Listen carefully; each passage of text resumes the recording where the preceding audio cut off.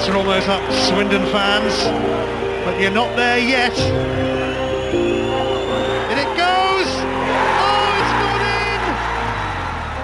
Pritchard left footed, what a volley! It's the stuff of champions! It's the stuff of dreams! Andone races in on goal, Andone! 3-0! The Amex goes wild! What a goal! And now Murray could be in. Mistake from Tompkins. What a goal from Glenn Murray. He's hardly had a touch. On he'll go. Michael Smith. Into what he shot! Hello, and welcome to episode 61 of Together, a Brighton and Hove Albion podcast. We have a little bit to talk about today, of course. We have the Liverpool recap. We have the Arsenal preview, I guess, and a bit of Wolves preview as well, because, you know, we're playing them both in the next week or so before I get to record my next show. And then, of course, we have something else to lead off with. So, hope you've had a good week. We are now 3/4 of the way through an absolutely horrific run of form against some of the best sides in the league, of course. I'm delighted that we won't have to play them anymore. But most importantly, Graham Potter, along with his assistant, Billy Reid, his first team coach, Bjorn Hamberg. Of course, all of these are ex-Ostersund. They've all come along with him. An assistant head of recruitment, Kyle McCauley. All eyes on Kyle McCauley, to be fair, in January, have all agreed to contract extensions to 2025. The trio joined Potter, of course, from Ostersund to Swansea to Albion. Bloom seems to be delighted with it. As to why this happened, I guess no one can really guess. He said that in the summer we unveiled a new long-term vision for us to become an established top 10 Premier League club. We feel even more strongly that Graham is a bright, energetic, and innovative head coach is the right man to lead us there. Now, from all the interviews we've seen since, Potter himself has actually said he was quite surprised by the news. Whether it was, I spoke about it on Love Sport Radio on Friday, on the Brighton Fan Show, 10 p.m. to 10:30 p.m. on TuneIn or any other radio station if you're in the UK. Definitely recommend you check it out. They have some pretty good stuff on there every week. But they were actually discussing the contract. They asked me what I thought, and I'm wondering if it was just a case of really just clamping him down before the managerial merry-go-round takes place. So, obviously, Bloom and Barber and Ashworth and everybody else were very pleased with what he's brought to the table so far. You know, that bright attack in football that is a far cry from the way we played in the last 2 years. And he obviously fits the mold of bringing through the youth. And he's obviously someone that's young and has been in demand in the past. So I can understand them trying to clamp him down even further. This is kind of ensuring that if Everton, West Ham, any of those kind of teams that are clearly more prestigious than us right now, sack their managers, which they very well may do very soon, because Watford, as we know, have just fired Quique Sanchez-Flores this weekend. We'll get to that shortly as well. So, I think it's just a case of a bit of a hands-off maneuver, as much as it is a reward for Potter. I think it can be both, and I think it is both. So, interesting to see him come in. Happy with it. Happy to see the new contract has come through. I'm a big fan of Potter so far. Nothing that I've seen so far has made me change my mind on that. Not Liverpool this weekend either. Despite the defeat, I'm still very much in the Potter in camp, no matter how many people are starting to slowly turn the other way. You see it after every defeat, a slight influx of Potter outers are in and around the area right now. And it's only going to get worse because we play Arsenal on Thursday. So, interesting, but very well received from me. Happy to have him and hope that does serve as a good kind of hands-off manoeuvre from the Albion. Speaking of managerial merry-go-rounds, before we head into the Liverpool review, I think it's very interesting to note that Flores has been sacked by Watford. I believe he had 10 games in charge or something like that, and was sacked immediately. Personally, I think they should have never have got rid of Gracia. I don't think that getting rid of him was the right decision. I think if they do eventually get relegated, which seems to be very likely at this point, despite us only being like a third of the way in, I think that they can look back and note that they probably should have stuck with Gracia up until at least now, before they started getting rid. I don't think that they would have finished, or I don't think they would be doing as badly as they are now if they'd have kept him, but who knows. So big turning point on that story is, as of the time of this recording, Chris Hughton is 1-2 on to take that job. Chris Hughton, never been relegated in his Premier League managerial career, and is also a man that can absolutely kick the crap out of a championship promotion campaign. I think there are a lot worse options than Chris Hughton for Watford.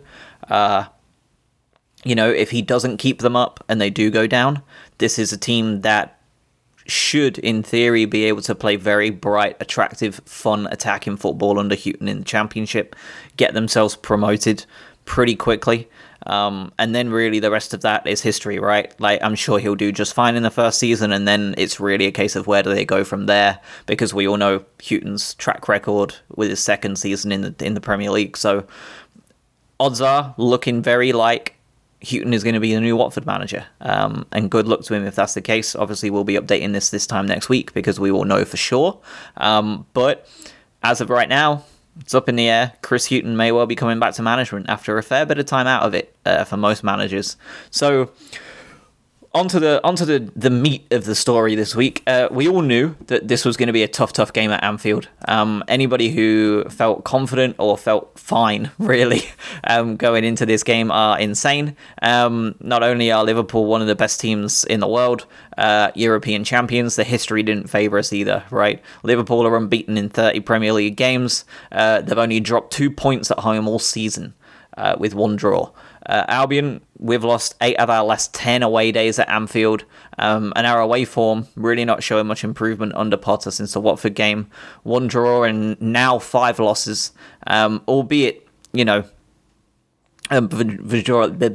my words out, albeit 4 of those 5 defeats were Manchester City, Chelsea, Manchester United and Liverpool away, and then of course the dodgy Villa game to add to that 5th loss.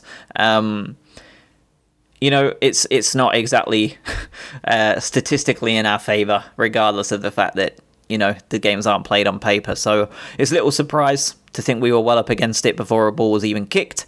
But I think we can all agree that yesterday was a very encouraging day to be an Albion fan in the Premier League. We continued to watch our manager learn. We continued to see him grow with us throughout this horrible spell of 4 games. And every single time, he has made decisions that make us look better every week. Manchester United, we were schooled and looked rather naive. Leicester City, we looked a lot better, and kind of felt a little unlucky coming away with the defeat. And this week at Anfield, we were, albeit by far the worst team out of the 2, we were still in it. Regardless of the sending off, we were very much in it. Because of course, if that sending off hadn't happened, it meant that we would have scored. So we were going to be 2-1 with 10 minutes to go, regardless, right? So it's encouraging beyond belief. So starting out the game, we looked pretty good. Opening 15 minutes, we definitely weathered a storm somewhat. We totally lost the possession battle in that first 15 minutes, as you would expect. They had 4 shots to our nothing, but it looked like. Honestly, it looked like it may be a long afternoon of playing Chris Hughton football, soak up a lot of pressure, see what we can do on the attack. But unlike under Hughton, we already showed some pretty serious danger on the counter-attack with Connolly up front, and it was very much encouraging to see that our midfield were willing to transition forward. So we lined up with what ended up being something of a 4-3-3 in the end, with the average player positions. Burn at left-back, Webster and Dunk in the middle, Montoya out right, with Aaron Moy back in the squad, or team rather, Dale Stephens, David Propper in the middle, and then Bissouma coming back in and playing in a front 3 with Pascal Gross, happy to see him back, and Aaron Connolly, also happy to see him back up top. It was an interesting lineup. If you'd have asked me what the odds were of seeing Yves Bissouma play against Liverpool at Anfield. Last week, I would have said 0% chance. So what do I know, right? Very much full of creative, hard-working midfielders, and it showed, honestly. I think we actually won the midfield battle all day. So the main things we need to talk about in terms of match events, of course, are the goals that they scored. Both set pieces, both dreadful defending. I believe that was Liverpool's 31st or 40th goal from set pieces in the last 30 games. So it's not just us that look terrible defending set pieces against Liverpool, but we really, really should have done better. And it is not a new issue for Graham Potter.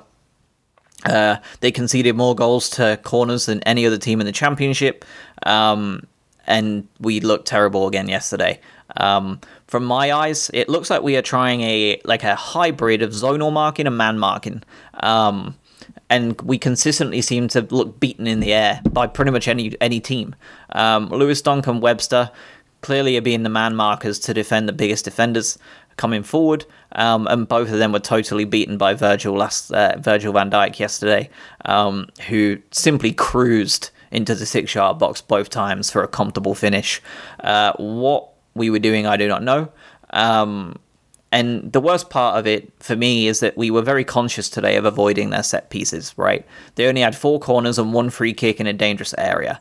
We committed 10 fouls, and only one of them were in our final third, and that was the one we ended up letting in. So Potter clearly had an MO of stopping them. If we're going to have to foul these people, let's foul them before they get into a dangerous area, because their set pieces are an absolute danger to us. So to then concede that one foul in the final third and concede it really is a real kick in the nuts.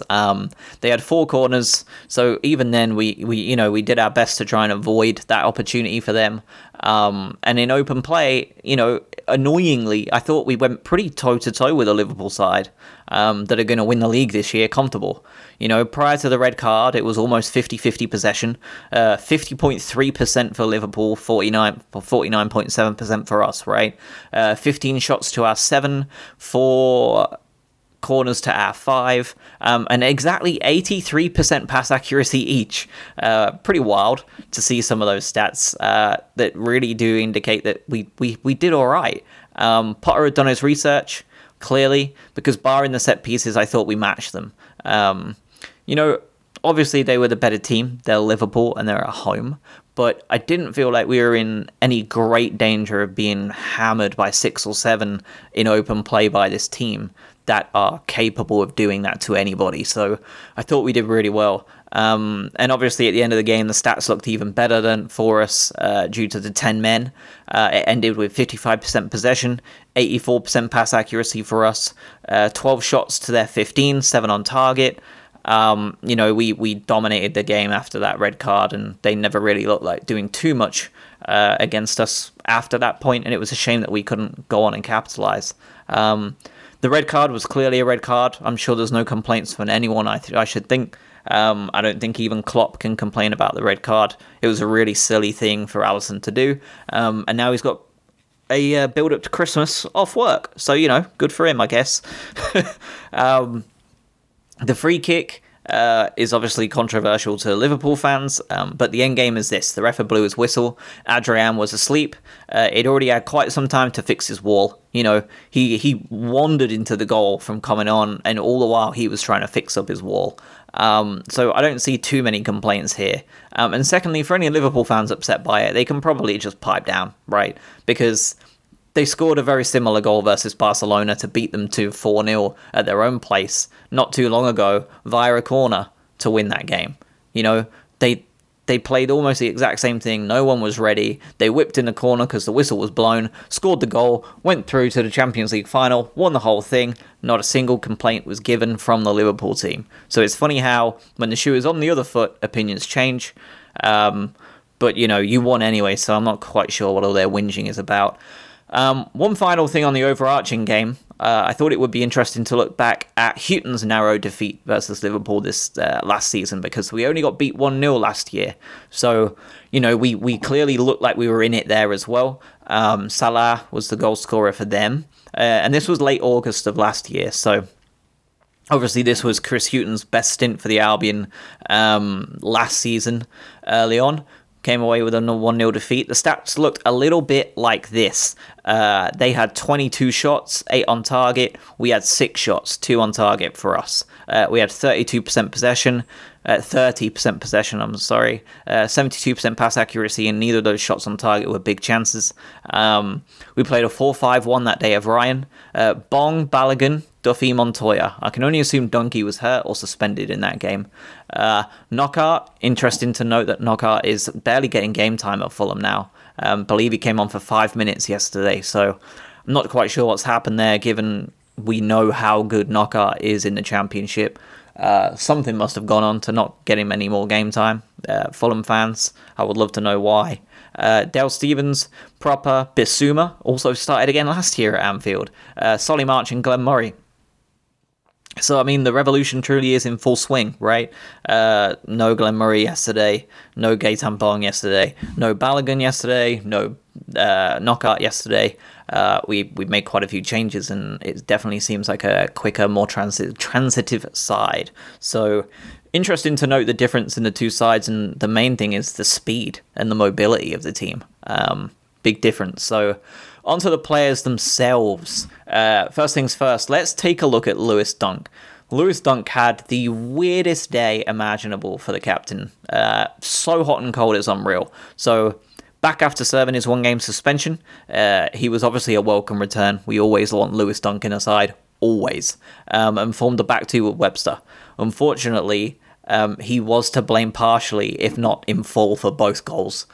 He definitely lost Virgil van Dijk in one of them, and whether he was due to mark him in the other one, I'm not sure, but he definitely helped it on its way. 2 of his 4 clearances yesterday presented dangerous situations in the first half where a goal-scoring chance was created, and then went on, with minutes to go in the first half, to put a 7-yard sitter wide. Terrible first 45 minutes for Lewis Dunk. In the second half, big turnaround for him. He went on to make 1 tackle, 3 interceptions, 2 blocks, scored a goal, and then end up with the best pass accuracy in the game, behind only Dale Stephens. Only Dale Stephens was a better passer at the ball. It was truly one of the weirdest games I've seen from him in a long time. And it seems to be some kind of Anfield curse for Lewis Dunk.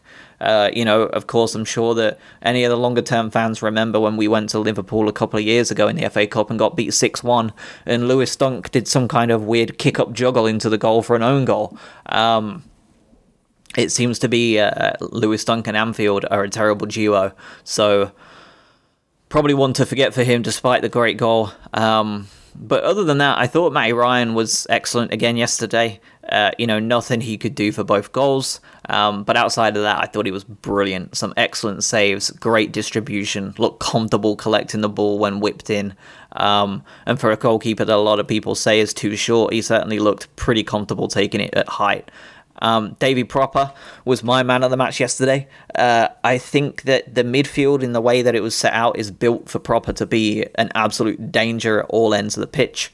The packed midfield totally allowed him that license to roam, I think. And he and Gross, Pascal Gross, overlapping, playing together, mixing it up on the right-hand side of the midfield is for sure a winning formula. I think we need to keep that as often as possible, personally. I think Davy Proper playing on that right side of the midfield, and Pascal Gross playing slightly in front of him it's just incredibly dangerous for a team. And between the two of them, they had 4 shots, 2 on target, 6 dribbles, successful dribbles. Bearing in mind we had 11 successful dribbles all day, so over 50% of our successful movements forward were between Proper and Gross. 2 tackles, 3 interceptions, 2 clearances, and also were 4th and 6th, respectively, on most touches of the ball yesterday. Pascal Gross and Davy Proper are vital to this team. I think that they are playing together incredibly well, and I hope that we continue to play them as a duo on that right-hand side. Finally, to just cover the final piece of the game here, I thought the referee was atrocious yesterday. I thought that, I think it was pretty clear, despite Michael Owen being an idiot, that it was a pretty clear foul on Aaron Connolly prior to them getting their free kick, which was also generous before they scored their first goal. There was about 15 different 50-50 decisions that the referee had to make, and every single one of them went their way. The offside decisions, again, terrible, right? The offside decisions, there was 2 in the final 10 minutes or so, if not 3 even, but 2 I can recall. One to Mopai, both to Mopai actually. Mopai was ruled offside twice. Both of them, upon replay, showed that he was quite comfortably onside, and both would have created scoring opportunities. So I think we can feel a little hard done by, which is wild, right? We've just gone to Anfield and we can feel hard done by to lose. Even basic timekeeping he was terrible at. He played 4 minutes and 4 seconds of injury time. The ball was in play and active for 1 minute 43 of that added time. I have said this for years to you listening to me. It pisses me off no end to see us get given 3, 4, 5 minutes of added time and clearly see over 50% of that be out of play and the referee just not care. He was really poor today. And even on the other end of things, if you don't think that free kick was fair, shouldn't have happened, then it just adds to the fact that he was terrible. So one to forget for Atkinson. I think he's been consistently pretty crap, actually. And I'll be happy not to see him referee for a while. So that's my Liverpool review. Moving on, we have 2 more games to look at because they're coming thick and fast. So Arsenal, another away game, this time on a short week. Honest to God, how brutal has our away game list been so far this season? Watford, who previously finished in the top 10, Manchester City, Newcastle, which is always a tough place to go in our longest trip of the year, Chelsea, Villa, United, Liverpool, Arsenal. Yikes. Thankfully, we all know that post-Christmas, this looks like a lot nicer list, right? We have to play a lot of them at home, fine, but I'd rather play them at the Amex than away. Not only that, but I've seen a lot of stuff saying how Potter's current reign is matching Houghton's reign of last season points-wise. Well, I think that we can all take some solace from that, because our second half of the season last year is where it all went oh so wrong. I don't think that that's going to happen under Potter this season. I think it bodes well. We are on game 15 now, I think. 14, 15. I'll have to double check. But we're not far away from halfway through the season, right? I think 19 games is halfway point of the season. If we can sit on 19 points at 19 games, I think we should be pretty comfortable in staying up. So onto Arsenal is important, right? Because Emery has been sacked this week after losing to Eintracht Frankfurt on Thursday. Their actual first home defeat of the season. So before we get too excited in thinking we could take advantage, Arsenal have not lost at home in the Premier League all season long.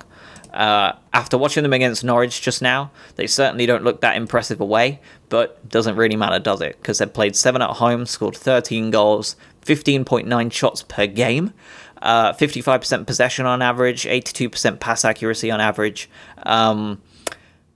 Disciplinary-wise, they're actually very poor, which is something I think we can definitely take advantage of with players like Mopai, Connolly, Trossard, Gross up front. 19 yellow cards and 1 red at home. That is atrocious. I also have Wolves stats up here. So if you want to do a quick comparison with Wolves, they have had 11 yellow cards and 0 reds at home. So, Arsenal are a team that are very much in trouble crisis-wise, regardless of what's going on with their managerial kind of decision-making. And it's a team that we can definitely hope to try and take some points from. We have 4 games to go, 5 games to go before we hit 19 games. There's no reason to think that we can't try and take a point this week, on Thursday, of course. So I don't even know what kind of thing they're going to be lining up with. Today they lined up with a couple of random players thrown in there. But, Freddie Ljungberg, will he still be in charge once we roll up on Thursday, or will they have a new manager in place by then? Nobody knows. But there are a couple of places we can look to exploit, right? They are terrible at avoiding offside, so we are a team that already play quite a high line, should help us a lot. They're terrible at protecting a lead, good for us because we tend to play pretty well when behind. They're terrible at defending set pieces, even better for us. They are very poor at avoiding fouling in dangerous areas, clearly, because they have 19 yellow cards at home alone this season. They're very bad in the air, we know this. They're terrible in the air. And they're pretty poor at stopping opponents from creating chances. So this is a team that are, albeit an incredibly talented one, they are incredibly poor at the back. Porous, whatever you want to say. David Luiz is not a good defender anymore. Kolasinac is a bang average fullback. Chambers was just lucky to be on the pitch at the end of the Norwich game this weekend. Guendouzi, Xhaka, these are all players that are built to be taken the piss out of by players like Proper, Gross, Mopai, Connolly, Trossard. They're at home, of course. It's not going to be easy. But I think this is a team that we can definitely cause some serious problems for. And of course, their biggest strengths are going to be coming back from losing positions. They tend to come back from losing positions pretty consistently and do well enough to do it. Perfect case in point was away at Norwich today, right? They came back from behind twice and creating chances using through balls.